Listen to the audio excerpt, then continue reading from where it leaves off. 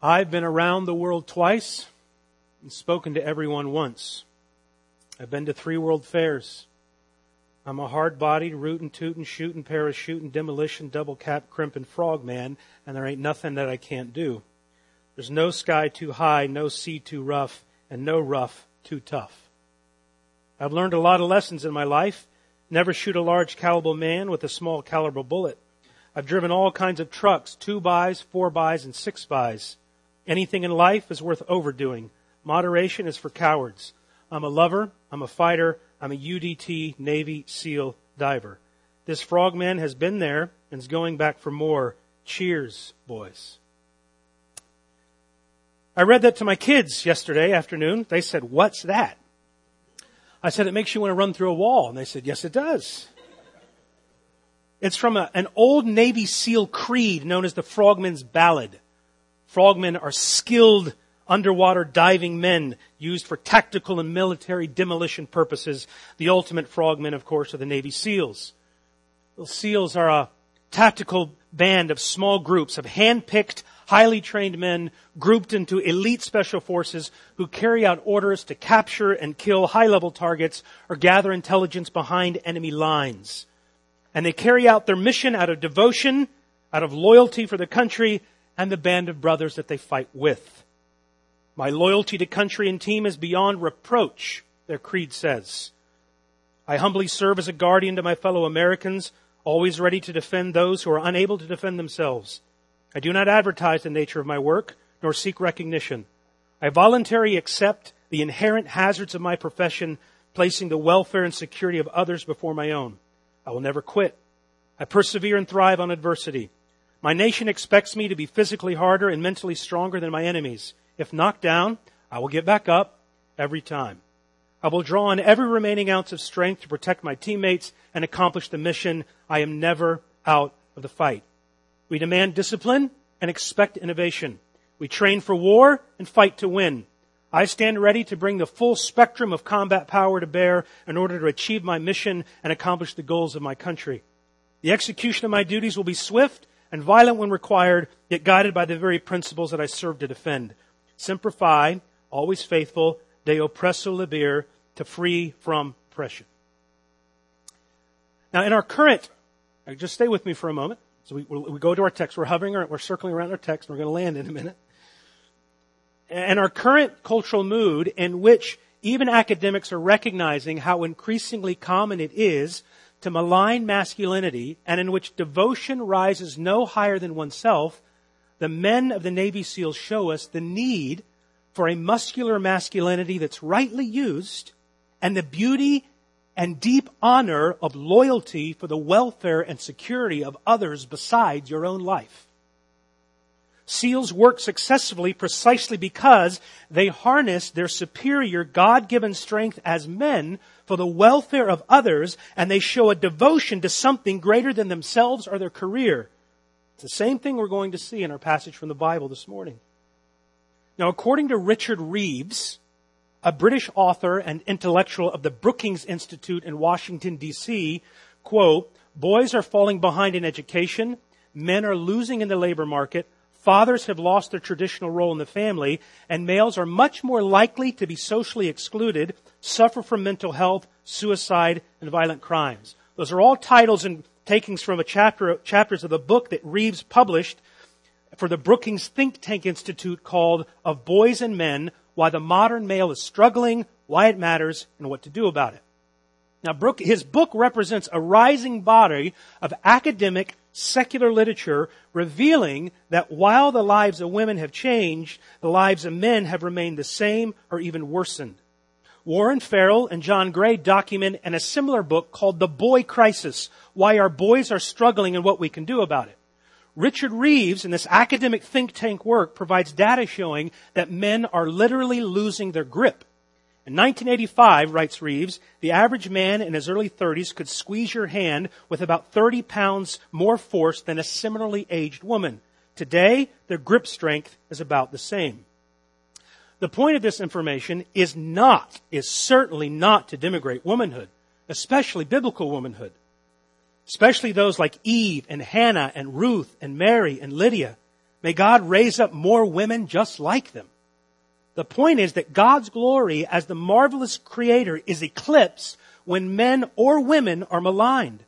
God created male and female as co-heirs in Christ to reflect His glory equally, but they do so in different but complementary roles. But when you flatten and reduce all differences between men and women to nothing more than social constructs, then God Himself becomes nothing more than a social construct, leaving the feet of a society like ours firmly planted in midair. In which, as just one example, one female senator can ask a female candidate for the highest court of justice in her land what a woman is, and the Supreme Court candidate will not or cannot answer the question. We're witnessing the unmaking of humanity and the remaking of mankind in our image, finding out there's nothing there but a black hole of nothing. And so the Scripture is fulfilled. Our society, in professing itself to be wise, is becoming fools. Proverbs 1:21. C.S. Lewis wrote about this during the Second World War and the abolition of man, when in 1943 he offered a critique of the education then and the morality then in Britain. He wrote in Abolition of Man, "In our society we make men without chests and then expect of them virtue and enterprise. We laugh at honor and are shocked when we find traitors in our midst. We castrate the males and then bid the geldings be fruitful." This is the kind of world that lives apart from the word of a well-ordered God, the maker of heaven and earth, male and female, in His glorious image. Well, what does all this talk of Navy SEALs and loyalty and the need for men to live in accord with their God-given strength have to do with our text in the Bible today? And in talking about men, anytime you talk about one gender, it sounds like you're downplaying the other. We're not. That's who's in our text today. Today we meet a storied band of brothers, a special group of elite ancient Navy SEALs serving one of the greatest kings of the world. And in the end, we're not to look at these men, but to look through these men to see what fierce loyalty means to the greatest king.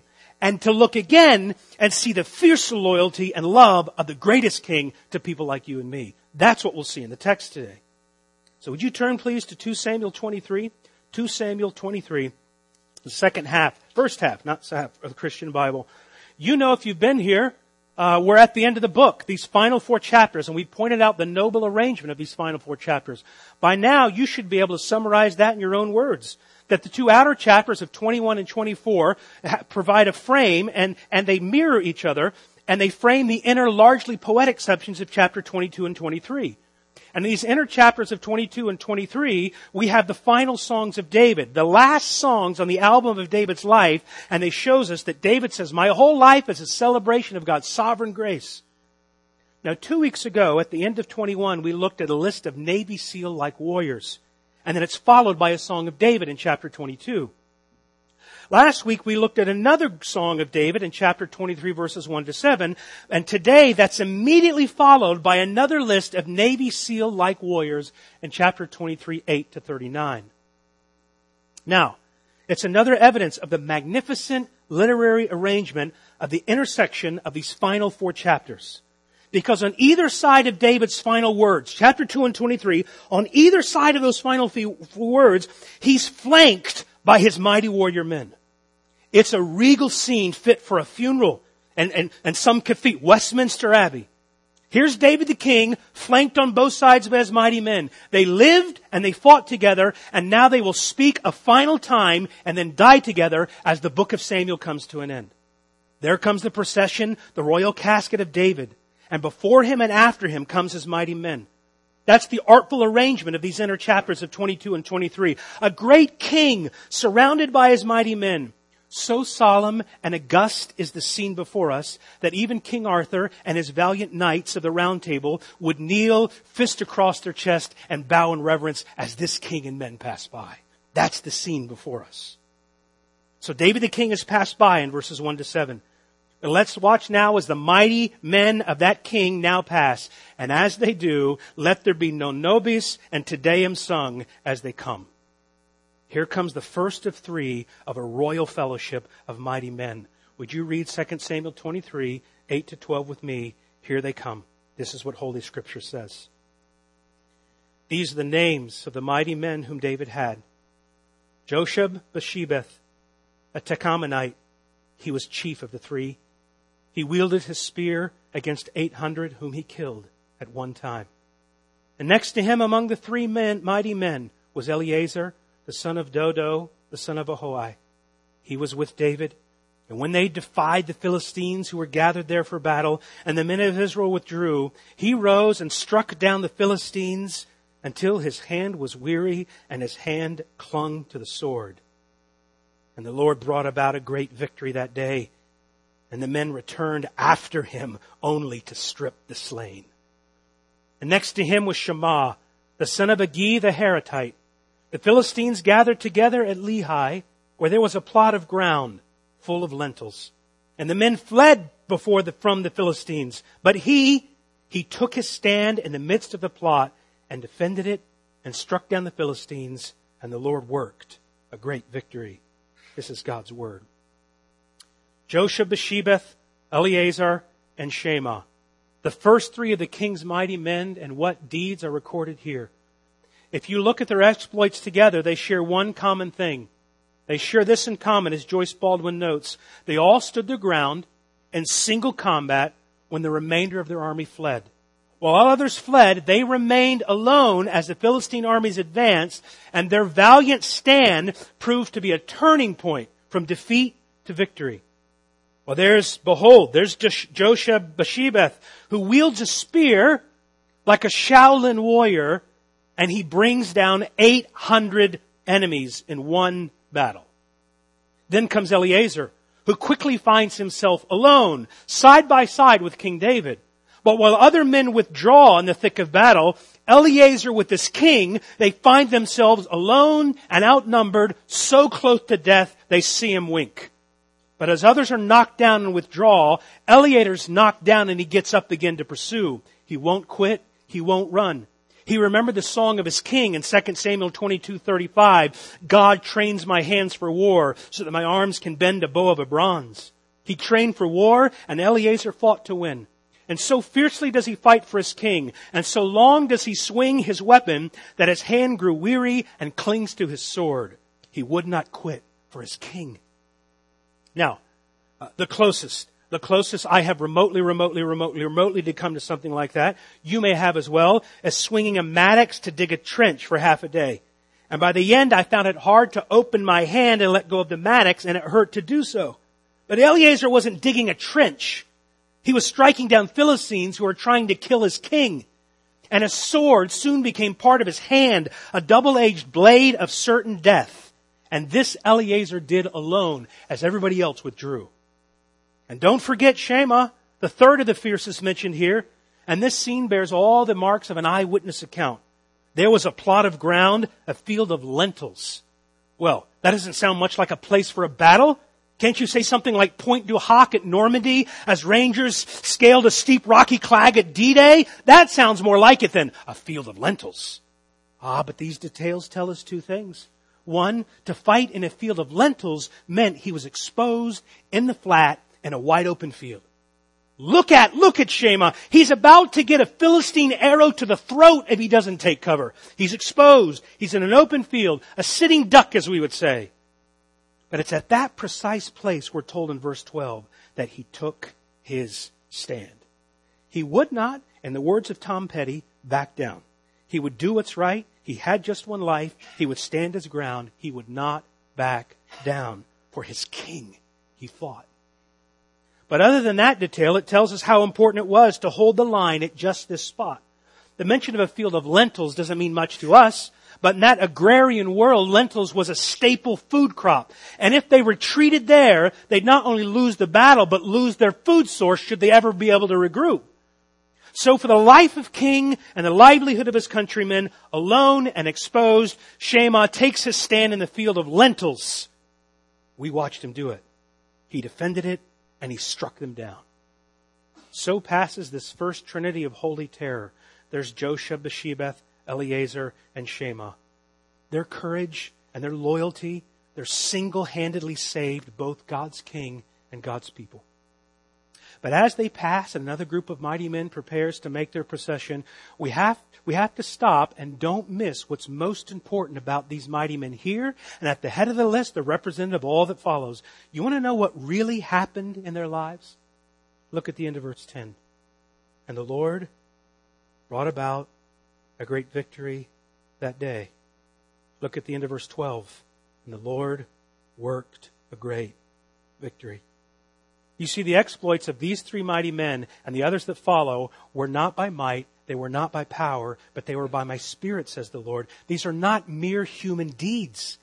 Remember David's song in chapter 22? It was the Lord who delivered them from the hand of all their enemies. It's the power of the Lord and the promise of the Lord. Well, where's the promise? In 2 Samuel 3:18, here's what we're told. Now is the time to take action, for the Lord promised, by the hand of my servant David, I will rescue my people from the hand of the Philistines. Therefore, on the basis of God's promise, they rise and they take action, 2 Samuel 3:18. Thus, the success and the survival of Israel and their king, these mighty men had but one explanation. Verse 10 and 12, the Lord worked a great victory. So, says Matthew Henry, how great soever the bravery of the instruments is, the praise of the achievement must always be given to God. They fought the battles, but God wrought the victory. As the prophet Jeremiah said, let not the strong man glory in his strength or in any of his military operations, but let him glory in the glory of the Lord. Now the next group of mighty men are unnamed, and they're getting ready to come in 13 to 17. They may be unnamed, but we'll see later they're not unheralded. But I want to save those men here in 13 to 17 for the end, because they're in the middle of this narrative. It's another indication of the intricacies of the literary way it's arranged. In the middle of this, they're in the middle. These three men, unnamed, are in the middle. It tells a story, and on the middle you have another list of men. So at the heart of this list is a bunch of mighty men showing you what's at the heart of all of David's mighty men. So we're going to save the heart of what's in the heart of his men for last. So skip down in that section and look at 18 to 19, where the next group of Israelite Navy SEALs passes before us. This time it's not a royal fellowship of three as previously, but a royal fellowship of two. Abishai and Benaiah. Now Abishai, the brother of Joab, the son of Zeruiah, was called chief of the 30. And he wielded his spear against 300 men and killed them and won a name beside the three. He was the most renowned of the 30 and became their commander. But he did not attain to the glory of those first three. And Benaiah, the son of Jehoiada, was a valiant man of Kabzeel and a doer of great deeds. He struck down 2 Ariels of Moab. He also went down and struck down a lion in a pit on a day when the snow had fallen. And he struck down an Egyptian man, a handsome man, or a huge man. The Egyptian had a spear in his hand. But Benaiah went down to him with a staff and snatched the spear out of the Egyptian's hand and killed the man with his own spear. These things did Benaiah, the son of Jehoiada, and won a name beside the 3 mighty men. He was renowned among the 30, but he did not attain to the 3. And David set him over as bodyguard. This too is God's word. Now we've met Abishai before. He's a brave, if impetuous, fighting man. His courage is second to none. Some men are born to teach, some to run a business. But God made Abishai to fight just like he made the legs of a horse to run. Like Josheb-Basshebeth before him, Abishai once yielded a spear, like Gandalf the wizard, and killed 300 men. But Abishai is not only a fierce warrior, he's fiercely loyal to God's king. Because at the end of chapter 1, it's Abishai who stepped in to save David's life and then told David, you need to stay back home because you're the lamp of Israel. It was Abishai who offered to kill Saul in the cave because Saul was trying to touch the Lord's Messiah king in 1 Samuel 26. It's Abishai who rightly wanted to enact capital punishment of Shimei for hurling maledictions against the Lord's Messiah king in 2 Samuel 19. But he was not only a fierce warrior, he was fiercely loyal to God's king. He fought not for himself, but for somebody greater than himself, for God's Messiah and for God's kingdom. And not to be outdone is Benaiah the brave. He was a valiant man and a doer of great deeds. That's what the text says. He was a valiant man and a doer of great deeds. And here we go. You ready? Follow me for a second. Application. And he wasn't valiant and great deeds on the Xbox either. Here's what I mean. There are some studies, and I know correlation doesn't mean causality. I get that properly noted. But there are some studies that note that video games and Xbox affect young boys, and particularly actually muting their manhood by giving them a false sense of accomplishment and crippling them from taking real risks in life, making them anti-fragile, as Nassim Taleb says in his book, Anti-Fragile, Things That Game from Disorder. Anti-fragility refers to what happens when you face stressors and hardship, Taleb explains. When you face stressors and hardship, you get stronger. But video games, in which you can always start over if you're behind or you're losing, and hovering parents can create or enable fragility in boys. See the work of Grev Lukianoff, How Overprotective Parents Leads to Fragility. China glasses and plastic cups don't benefit from hardships. But some things, writes Nassim Taleb, some things like bones and immune systems benefit from shocks. They thrive and grow when they're exposed to volatility, randomness, disorders, and stressors that results in a person who's now steeled for adventure, ready for risk, and can face uncertainty better. The anti-fragility mindset is a heroic mindset. That's Benaiah, a valiant man, a doer of great deeds. You have to love the description of brave Benaiah's valor in verse 26. What did he do? He went down and he struck a lion in a pit on a day when the snow had fallen. Now, it's one thing to take a lion out with a sniper's rifle a mile away. That's not fair. But Benaiah struck down the lion in a pit. What does that tell you?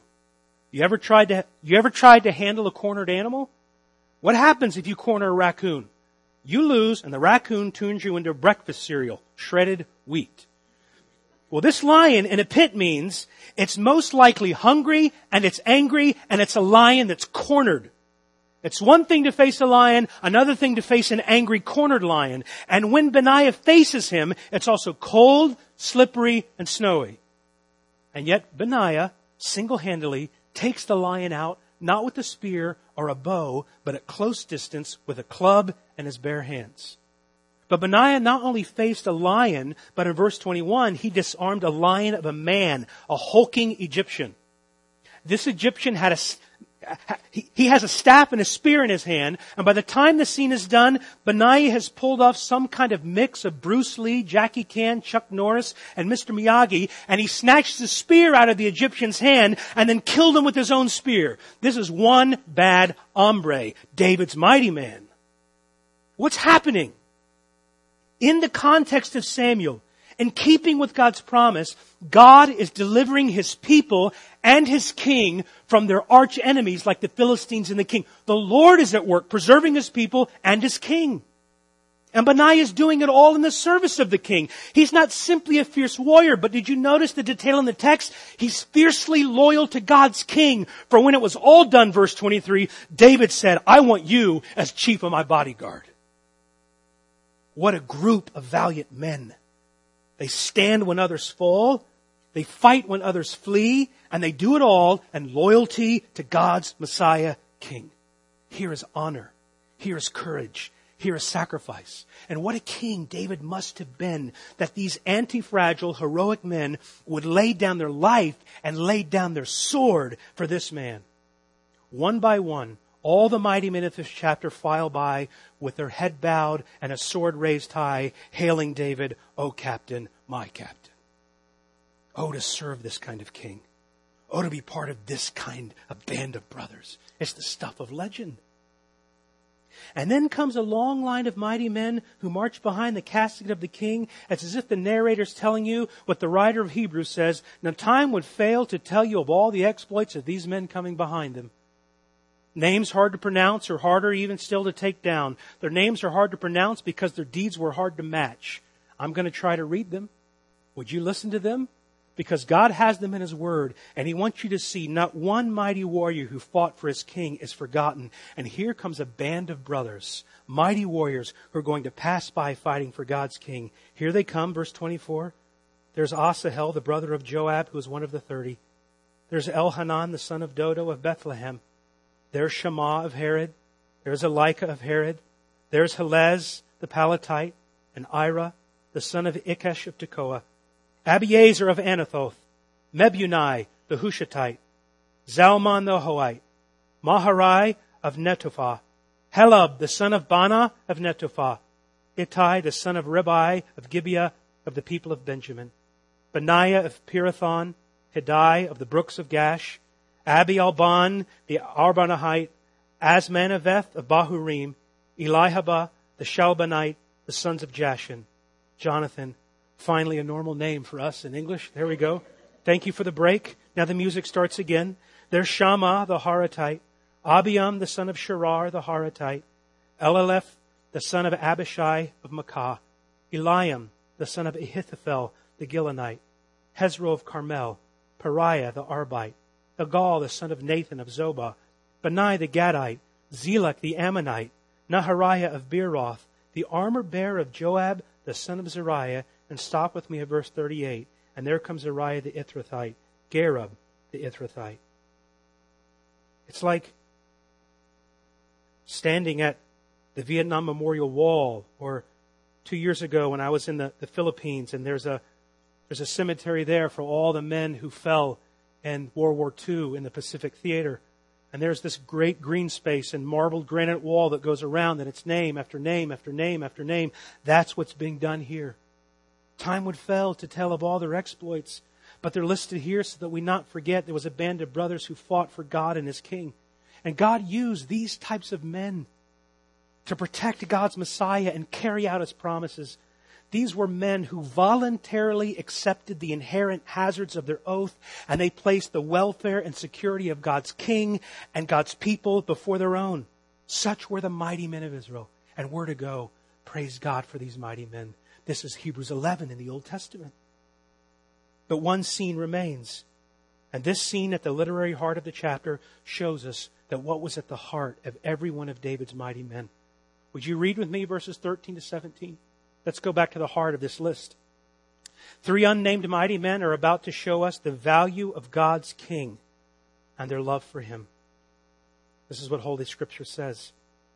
And 3 of the 30 chief men went down, and they came about harvest time to David at the cave of Adullam, when a band of Philistines was encamped in the valley of Rephaim. David was then in the stronghold, and the garrison of the Philistines was then at Bethlehem. And David said longingly, "Oh, that someone would give me water to drink from the well of Bethlehem that's by the gate."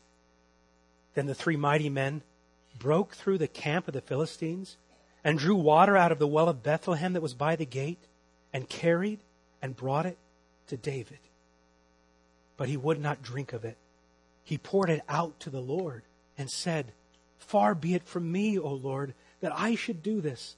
Shall I drink the blood of the men who went at the risk of their lives?" Therefore he would not drink it.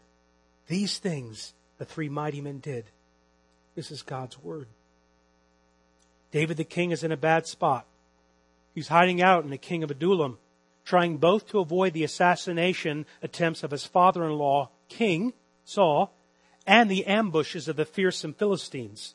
But he's not only in a bad spot, apparently scholars tell us he's in a bad time of year. It's harvest time, which likely means the weather's hot and he's thirsty. But while God's king is in a bad spot and a bad hot time of year, he's also safe. And he has everything he needs, relatively speaking. How do we know? Verse 14, where's David? He's in a stronghold, surrounded by these elite groups of Navy SEALs. I think he's okay. But that sets up the surprising action that follows. Near Bethlehem, his own hometown, David remembers there's a well at the gate of Bethlehem. Most likely, David quenched his thirst from that well there growing up, probably even this very time of year at harvest time. And with a mixture of part nostalgia and longing so close to Bethlehem, his home, David just expresses a longing. "Oh, I wish I could just have a drink from the well from my hometown in Bethlehem again. We're so close, but I'm here." Now again, however thirsty David is, I don't think that David getting a drink from the well of Bethlehem is an absolute necessity. He's thirsty, but I'm not sure he's dehydrated to the point of death, because he's in a stronghold, surrounded by his men, and surely there are safer water sources nearby, because between David and Bethlehem is one small problem: a garrison of Philistines. Just a small problem. But then, staring danger in the face, arising mostly from nothing else than a desire to honor their king, 3 men may be bored from sitting around, go on a bold and daring mission.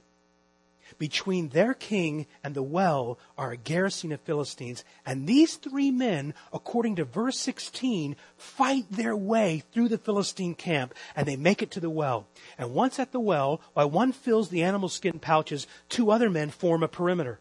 And then they do it again. Having fought their way in, they fight their way back out to the Philistines. And remarkably, not only do they not lose a single drop of their blood, but they don't lose a single drop of water for their king. I can't even keep hot tea in my mug when I drive down the road. And they're fighting a battle keeping water in here. And they say, "This is for you, our king." Where did you get it from? From the well, David. You said you wanted to drink from the well. You're our king. Here it is. It's stunning courage and loyalty. Here's a detail. They would have had to march 12 miles, not ride in a car or a Humvee or a tank or a Chinook helicopter. They marched 12 miles from Adullam to Bethlehem, broke through the Philistines, got water from the well, broke back through the Philistines, and brought it back to David. You and I try to do burpees and up downs for fun. These men break through Philistines for fun. Why did these men hazard their lives for a king to get a drink from something that reminded him of his childhood? Why did they do it? Here's the only reason I think the text shows you: because they loved the king that much. There's a scene in the real-life event of Black Hawk Down when a U.S. helicopter, more than one, is shot down during a mission in Mogadishu, Somalia. Somalians are descending around the downed chopper. They'd soon make a torturous example of the pilots if they got to them. So without hesitation, 2 Delta Force teammates, Gary Gordon and Randy Sugart, volunteered to be inserted to fight for the lives of those wounded pilots. They repeat the request several times for a voluntary mission, and they get repeatedly denied each time because they're told their insertion into the zone would mean their own death. But they insisted on protecting their brothers in arms from death. And after the 3rd request and being informed again that their insertion would mean their likely termination, Gordon and Sugart are inserted with nothing more than a sidearm and their sniper rifle to fight a Somalian army and protect the downed pilots. The 2 men establish a 2-man perimeter, place themselves in the direct line of fire, deplete their ammunition first of their rifle and then of their pistol, and then shoot until killed. Now, in doing so, they saved the life of one of the pilots who's alive today. And Gordon and Sugart did it for the love and loyalty of a band of brothers, and in keeping with the creed of the Special Forces that says, "I will not fail those with whom I serve." Where are those men? For our King, for Jesus. What those 2 valiant men did for love and loyalty to fellow soldiers, these 3 men did for love of their king. And while they fought, they gave their life and they fought to death. These ancient Navy SEALs fought to give their life to give their king a cup of cold water. Why? They loved their king. I know David has his faults, but they knew him better than any one of us in here, and they were willing to lay down their life to give him a drink because they loved the king. There was nobody like this king. David's men knew him best. What kind of man would it be? What kind of king could it be to be the object of that kind of devotion? There's no king like him before or after. They risked their lives to give their king a drink. Now listen, here's what's happening. Their deep willingness to lose their life, the devotion of these 3 men, here's what happens in this chapter. It unfurls an emblem of devotion over all the mighty men in this chapter, showing you what lays at the heart and the reason for all of their courage and loyalty. All the courage and loyalty the mighty men have in this chapter, all of their devotion arises out of a deep love for their king and a loyalty to the people and the God who's installed him. Behold their love for the king. And if you don't get what's going on, David gets the weight of it all. When he realizes what's just happened, he pours out the water. He's not being wasteful. He's not disrespecting them. That would have not have been to an offense to those men who risked their life because they know the significance of David's words and action. David realized that that kind of risky, radical, put your life on the line devotion is worthy of only God himself. So he pours out the water as a drink offering to the Lord, to Yahweh. What you men just did, I'm not disrespecting you, but what you just did out of deep love and devotion for me, verse 17, to pour out your blood for me, that type of love is only fit for God. Oh Lord, I can't drink this. This devotion is only meant for you, and I pour it out as a drink offering before you. Only God is worthy of that kind of love, David says. Do you see this section and scene? Mighty men fighting with one another for love and out of love and loyalty to their king. You drink down the virtue and honor of this chapter with both hands. Oh, to love this kind of king. Oh, to fight with such a noble band of brothers. God was delivering his people and his Messiah king through mighty men who acted in light of God's promises. Take action, for we know the promise of our God. He will deliver us from the hand of the Philistines. Now, can we draw some lessons together? Let me just do a few to suggest for us. This list of mighty men, here's what I'm arguing. There's a list of mighty men in chapter 1 and a mighty man in chapter 3, and the Spirit of God doesn't waste space. Here's some applications I'm offering. Here's a list of mighty men that flank the king, and what do they show us? Here's one. They show us the need for men. Without such men, God doesn't deliver his people or his king. We pointed out throughout this series, through David's life, through the story of Samuel, it shows us the need of men who will neither abdicate their role nor abuse their role. And Shakespeare's Macbeth, talked about this with Dave Schwingle, our resident Shakespeare scholar. I just promoted him to that. He is that. He calls me Dr. Shakespeare Scholar. Here we go. Amen. He said amen. In Shakespeare's Macbeth, his wife goads him to act like a man. You know the line. She says to her husband, stick your courage to the sticking place. You know what she's saying? She's saying, act like a man. Show the courage and strength that a man should show. But Lady Macbeth, at that moment, she's manipulating her husband to abuse the strength of his manhood. She's goading him to use his masculinity for evil to murder a rival out of raw ambition. But at the same time she calls him to abuse his manhood and skill, Macbeth abdicates his manhood. How? He abdicates his role as a man and as a husband rather than stand up to his wife when she asks him to murder. He capitulates. What does he do? He abdicates his role. What we need is men who will neither abuse their role nor abdicate their role nor be embarrassed by their role. The mighty men show us the need for mighty, godly men. They show us the need for courage. Courage for the glory of God and the good of others. These mighty men are not fighting for their own glory. They're not in the octagon fighting to be the next, the greatest, the heavyweight MMA fighter of the world. They're not in it for themselves. They show blood-earnest courage for God's king and for God's people. What would that kind of courage mean for us to live that way as a local church? What would it mean to show that kind of glory for God, good of others, courage for missions? These mighty men show us the need for courage for God's glory and the good of others. Courage for a cause bigger than yourself, a love bigger for yourself, and the most glorious King of all. Courage for the King, for Jesus. In Lord of the Rings, I had to put it in here somewhere, Aragorn shows his virtue, his selfless courage, not as many point out, not in the midst of a battle, but as he makes a decision to ride in underneath to honor and summon a long-held oath. And he doesn't stop to obsess with what's best for him. He doesn't obsess with his mental health. He doesn't look inside and ask what I should do in light of my desires within. All that matters to Aragorn is that he fulfills his duty. He places his duty above pleasures, the needs of many over the needs of his own desires. He rouses his men with these words. We must walk wide-eyed into the trap with courage and small hope for ourselves. It may prove that we ourselves shall perish utterly, but this I deem is our duty. They show us the need for courage, but not only courage, duty-bound courage, but they show us the need, not just for bravado, masculine courage.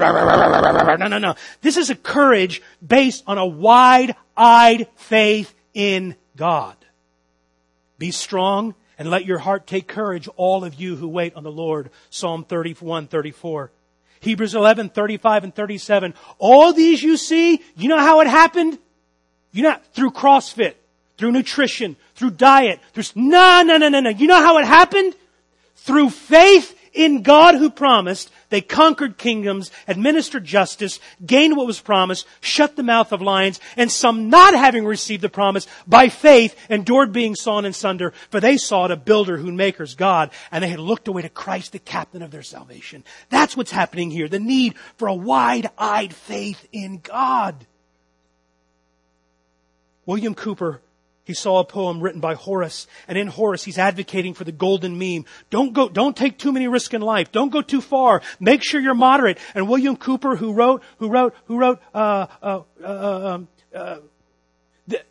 did write that. That's who. He wrote There's a Fountain. I was thinking of the other one that we sing. So William Cooper, friend of John Newton, he reads Horace's poem that says, take it easy.